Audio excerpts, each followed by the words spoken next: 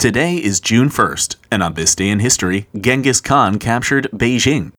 The Jin dynasty ruled vast portions of Asia in the early 1200s, including most of what is now China, as well as quite a bit of Mongolia. But things changed in 1206 AD, when a man named Genghis Khan was declared the sole ruler of all the tribes of Mongolia.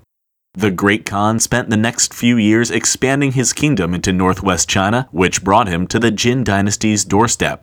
And when the Jin demanded Genghis Khan's fealty, he spat in their faces, declaring war with the Jin in 1211 AD.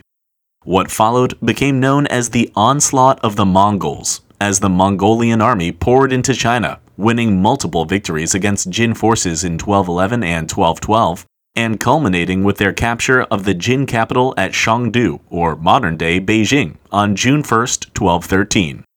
With the fall of Chengdu, the Jin dynasty established a new capital to the south, but they still couldn't escape the Great Khan. The Khan himself died in 1227, before he could see the Jin fall, but his son would continue Genghis Khan's fight and eventually crush the Jin Empire in 1234.